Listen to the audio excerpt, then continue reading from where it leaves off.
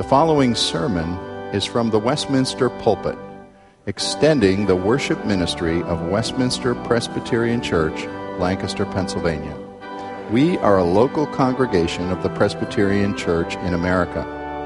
Please contact us for permission before reproducing this message in any format.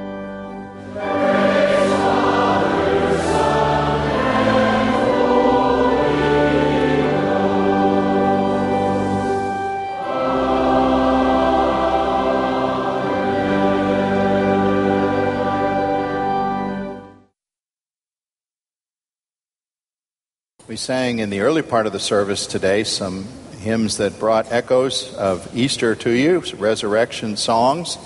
I was actually tempted to title my sermon Easter in October, but I thought maybe the title that I did use is more directly what the text has to say. I'm reading for you from John 11, beginning at verse 38 today, this resurrection event.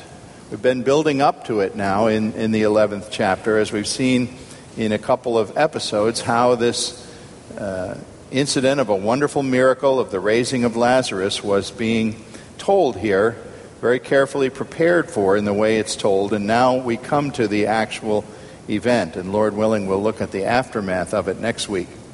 John 11, I read beginning at verse 38. Then Jesus, deeply moved again, came to the tomb. It was a cave, and a stone lay against it.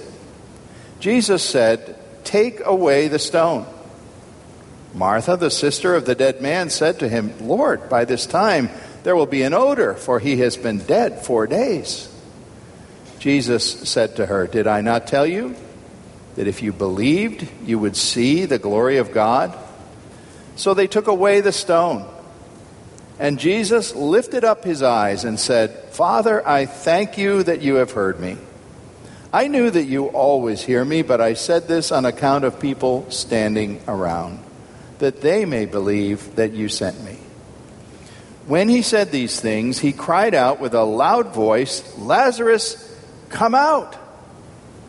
And the man who had died came out. His hands and feet were bound with linen strips, and his face wrapped with a cloth. And Jesus said to them, "Unbind him and let him go." This is God's wonderful word of truth and a miraculous event. When I was thinking about the idea of a voice waking the dead, there came into my mind a long ago day when I was playing with some of my neighborhood friends. And it was a rainy day, and so about a half dozen or more of us were forced into one friend's basement room to play. Thankfully, a mom indulged us with permission. And so you can imagine a half a dozen boys ranging from, about 8 to 12, I think. And everything was war in those days. We had our plastic guns. Some of us were armed with several plastic guns. And, of course, we all watched war and, cops and robbers and cowboys on TV. So we all had perfected the sounds that guns made. Our guns didn't make any sounds, but we made the sounds. We could make the sound of a machine gun or a pistol or a hand grenade or you name it. And so we played war.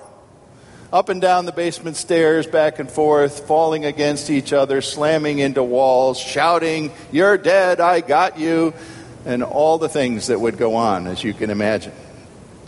Well, at some point, one of the reasons I remember this day is because of an unusual thing that was said by the mom, a very indulgent and patient mom, I realize now, who called out to us at one point, and she was just being mildly sarcastic when she called and said, "If you boys could just make a little bit louder racket, I'm sure that instead of killing each other, you would succeed in waking the dead." Well, I remembered that because it was such a novel idea to me. The idea that we could somehow disturb the eternal slumber of the dead was something I'd never thought about, I suppose, up to that time.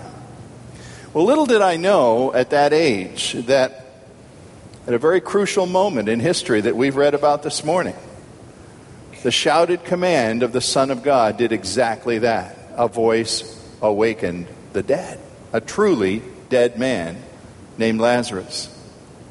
And I'm sure that I didn't equate it either to the promise of the Scripture that at the end of history, God has said that the dead in Christ are going to be summoned by the loud call of our Savior again to join Him in resurrection, glory, and eternal joy.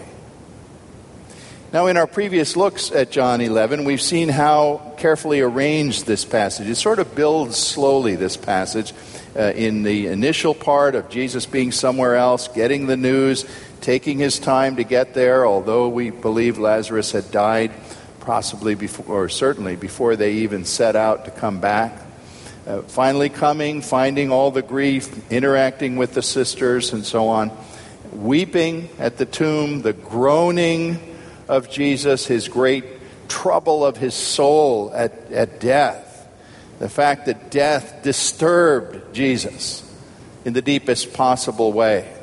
And yet, even last time, the deep sympathy that came forth from Christ didn't seem, at least in the human evaluation anyway, it didn't seem to make too much difference because death had won for all appearances. Well, great, Jesus, we're glad you came to cry with us, but death has had the last word. Well, now we find it's not so. The raising of Lazarus is the seventh of a series of great miracles highlighted in the Gospel of John. They're called signs in John, things that signify the whole theme of John, that Jesus is the Christ, the Son of the living God. And this last great miracle actually ends the first main large section of John. It's not a bold line drawn, but you can see a division at the end of 11 as chapter 12 begins to go into the events that cover basically the last week and the resurrection of the life of Christ. The passion of Christ begins with the triumphal entry in chapter 12. So, in other words, the last 10 chapters of John cover approximately 1 week, when up till here, everything up through chapter 11 has covered several years of Jesus' life and ministry. This brief scene, as I read it from verses 38 to 44 of John 11, having Lazarus be called out of his tomb, it almost seems kind of anticlimactic when it finally happens, because there's been so much buildup to it. And I was pondering and realizing that, when we look at a scene like this, we know what's going to happen. We knew that when we began to read John 11. If you have any knowledge of the Bible, you know Lazarus is going to be raised. So from our 21st century viewpoint, the whole thing is not a surprise. But can you imagine being there? Even though Jesus said, your brother will live again, even though he said, I'm the resurrection and the life, and all these things, people responded, oh yes, Lord, I know that he'll rise at the last day. They were not coming to that tomb and expecting a dead man to walk out. They must have been scared out of their wits when they saw this actually happen. And yet, stubborn unbelief persisted, because just as a little preview, next Sunday, Lord willing, we're going to see how some who were there, who saw it, who did not deny that a dead man rose, got together, and what did they say? They said, we've got to get rid of Jesus. He has to die. Their belief persisted right through this. Unbelief. So the message being conveyed here in John 11:38 to 44 is that Christ provides the great gift of life from God, and does it by his own command. He can call and the dead awaken. And that isn't just one isolated person off there in ancient history. It is given us here to understand, in light of the resurrection of Jesus that is coming in a matter of a few days away, that everlasting life is given to you and to me as we respond to the call of this same Savior. The gracious call of God takes us from spiritual death to eternal life. Well, first look with me at verse 40. And we see Jesus once again The English Standard Version that I read said that he was deeply moved again. Some translations say he groaned again. This deep emotional reaction that Jesus had is emphasized a second time. Death deeply disturbed him, seeing what Satan was able to do to the image of God in man by bringing about the corruption and the horror of death and the loss of this loved one. And he approaches it again with a deep emotion. And then he gives this simple command, take away the stone. We picture, you've all seen the Sunday school pictures of the tomb with a roughly circular stone of some kind. Maybe it wasn't a disc, but whatever it was something that a couple men could remove, and they did. And here's Martha. Remember, I called her the home economics major, and she's saying, Lord, what are you doing? What do you want, a last view of his body? That is not really going to be a good idea. His flesh is already being corrupted. It's going to smell badly. And Jesus said, did I not tell you that if you believed, you would see what? The glory of God? I take that word of Jesus as this first point and say to you, believing is seeing here. Believing is seeing. Now that's reverse, of course, of what the world says. I don't know if any of you were born and raised in the state of Missouri, but out there they call it the show me state, Give me proof. I'm a hard one to convince, I guess, is what Missourians are trying to say. Show me some proof and I'll believe. And human beings generally try to say that. They think they're being very scientific, because if you know what the scientific method is, it's a matter of observing, noting how things work, and writing it down, and then forming a hypothesis. And based on the evidence I'm able to see, here's what I think is true. So the world says, seeing is believing. Well, Jesus said, if you believe, you'll see something that is not visible to the ordinary eye of flesh. Earlier here in the previous chapter 10, verse 37, he said, if I'm doing the works of my Father, even if you don't believe in me, you should believe the works. If you really are the scientists that you claim to be, who say seeing is believing, the miracles should convince you of something. But we know they didn't in many instances. Miracles by themselves really didn't convert very many people. All those 5,000 who ate the bread that he multiplied were basically, well, what was that all about? Well, what do you think happened there? He didn't necessarily convert anyone on the spot. And Jesus knew this. He knew it wasn't a case of human beings just needing, I got a stronger prescription for my glasses this year, and I was amazed at the difference. Wow. I couldn't hardly see it all. The TV was all blurry across the room, and I didn't think it was that good. Is that what people needed? Better glasses? No, they needed faith. They needed to interpret the works of God, believe his word, and see that God would do things that weren't just a matter of the working of your optic nerve transmitting something to your brain. There are people today, of course, people who sit in our sanctuary or have in years past, who hear the gospel, who hear a word about Christ and believe something. I've had wonderful tales told to me of folks who've trusted Christ sitting here in our sanctuary, who never knew what the gospel was before. And they are people who believed something, and all of a sudden it was like the whole world had not a three-dimensional world, it had a fourth dimension that they never saw before, because God was working. And they became aware of his work. That's what Jesus is talking about. Believe and you'll see the glory of God. That's what a Christian does, you see. We see more of the world. Not less, more than others see if they're only looking in the physical dimension. Well, now we go to the heart of the text here in the second place with verses 41 to 43. And as a point, my point here actually has two parts to it. The second point says this: we need to see a bold request and a life-giving call. The bold request is the prayer of Jesus, prayed out loud at the open tomb. I'm often conscious of something that seems to be highlighted here. When I have to lead you in prayer, I'm talking to God. And he's the one I need to concentrate upon. What do I want to say to God? Praise, thanksgiving, petition, something. What I'm saying to him is foremost, but I'm not in my own bedroom by myself. You're all here. And so I'm conscious that you're hearing what I say, and while I'm not giving you an address, nevertheless, in praying to God, I'm conscious that you're there. That's what Jesus was saying here. I come to you, Father, and I thank you that you have heard me. Not that I ever doubted that, but I say this for the sake of those standing by, so they might know that this is a work you and I are doing together. Now, it's evident that this isn't the first time that Jesus prayed.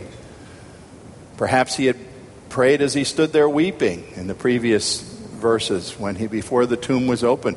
I would guess he surely prayed in the time when he was traveling from where he was across the Jordan, where he got the news about Lazarus, and traveled to Bethany in that period of time, a day or so. He was praying about what would happen and praying for God to be glorified, so that now as he comes, he doesn't come, with the kind of petition. You know what you and I would come? We would say, okay, Lord, I'm here to ask you to do something great. I'm here to ask you to break the rules of the physical universe just this one time, Lord. Do this one thing, because look at this great opportunity that I've got to impress all these people. Lord, if you raise Lazarus up, I'll never ask anything hard of you again. I kind of think that's the way some of us would pray about that. Jesus had already prayed, and so it says he lifted his eyes and he gave thanks. He said, Father, thank you that you hear me. When it says he lifted up his eyes, I'm reminded of a psalm that's often misunderstood, I think. Psalm 121. I will lift up my eyes to the hills. From where does my help come? My help comes from the Lord who made heaven and earth. There are a lot of people that seem to think that that's about, I believe the nun in The Sound of Music who memorably quoted that seemed to think that help comes from the hills. That's not what it says. I'll lift my eyes to the hills. I'll lift my eyes to the highest thing on the earth. And then I'll ask a question. Where does my help come from? It comes from the Lord who's higher than the hills, you see. It's not the hills that provide help. It's the Lord. And who is the Lord? He's the creator of heaven and earth. He's the source of all power, in other words. That's who Jesus prayed to. Now, you see, Martha didn't have that focus. Her eyes weren't lifted up, really, at all. Her eyes were trained on a square, dark opening in the rock. And all she could think about was, oh no, this is going to be really embarrassing. This is going to smell terrible. This is going to be like the Amishman has just done the field or something. And whoa, you don't want to be standing right there. Martha didn't lift up her eyes. But Jesus did. And he could give praise and thanksgiving. And I wonder how that perhaps serves as a model for us when we pray. How much is praise and thanksgiving at the front end of our praying? Or do we just somehow maybe remember to tack it on after we've given God the long laundry list of what we want him to do? Well, out of this then, after a bold request with thanksgiving, comes this life-giving call. Lazarus, come out. The Greek experts make the point that it really it's actually very blunt. It just says, get out. Get out of there. It's like an order. You're not where you belong. And one commentator has an interesting little discourse about, well, why did he have to shout? Did Lazarus only hear a very loud voice? And the little explanation is offered that I at least like the thought behind it, if it's true or not. He says that this person sees it as a counterpoint to a text in Isaiah 8:19. This might be stretching, but Isaiah 8:19 says, don't listen to and don't follow, quote, wizards and necromancers who chirp and mutter. I love that. In other words, Jesus is not some kind of a magician here working hocus-pocus spells. He is the commander-in-chief of life. And what he is issuing is not a suggestion, not a creative idea. It's a command. And his call to command life is a command that wakes the dead, because it's the command that acts in union with who? The Creator of all things. And what do we know about the Creator? Back in Genesis, how did the world come to be? God spoke, and it was. Things that were not were. And so we see that again reflected here in the commander of life. Back in John 5:25, Jesus had earlier said, the dead are going to hear the voice of the Son of God, and those who hear it will live. Who but God does that? Who but God speaks a word of power like that? And so you have the very simple statement. The man who died came out. Notice there were no aftermath, there were no TV cameras. Lazarus, give us your thoughts about being in the tomb 4 days. How did that feel? This is what WGAL would do, I'm quite sure. We have the exclusive report, the only ones to report on the rising of Lazarus. No, Lazarus says nothing. Mary and Martha say nothing. Jesus says nothing further. The man who died came out.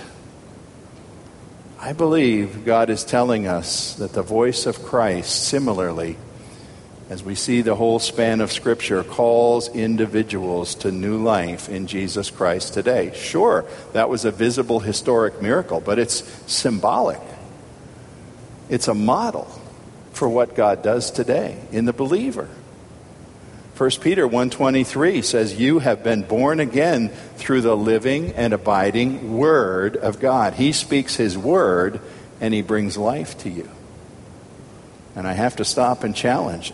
Have you heard the Word of God calling you to life in Christ, calling you to come out from a life that's full of dead things and be made new?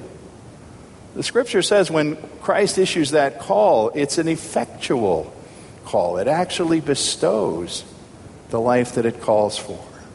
It actually enables us to have faith and respond to nothing less than a miracle. Every Christian responding to new life in Jesus Christ is a miracle just as much as Lazarus was.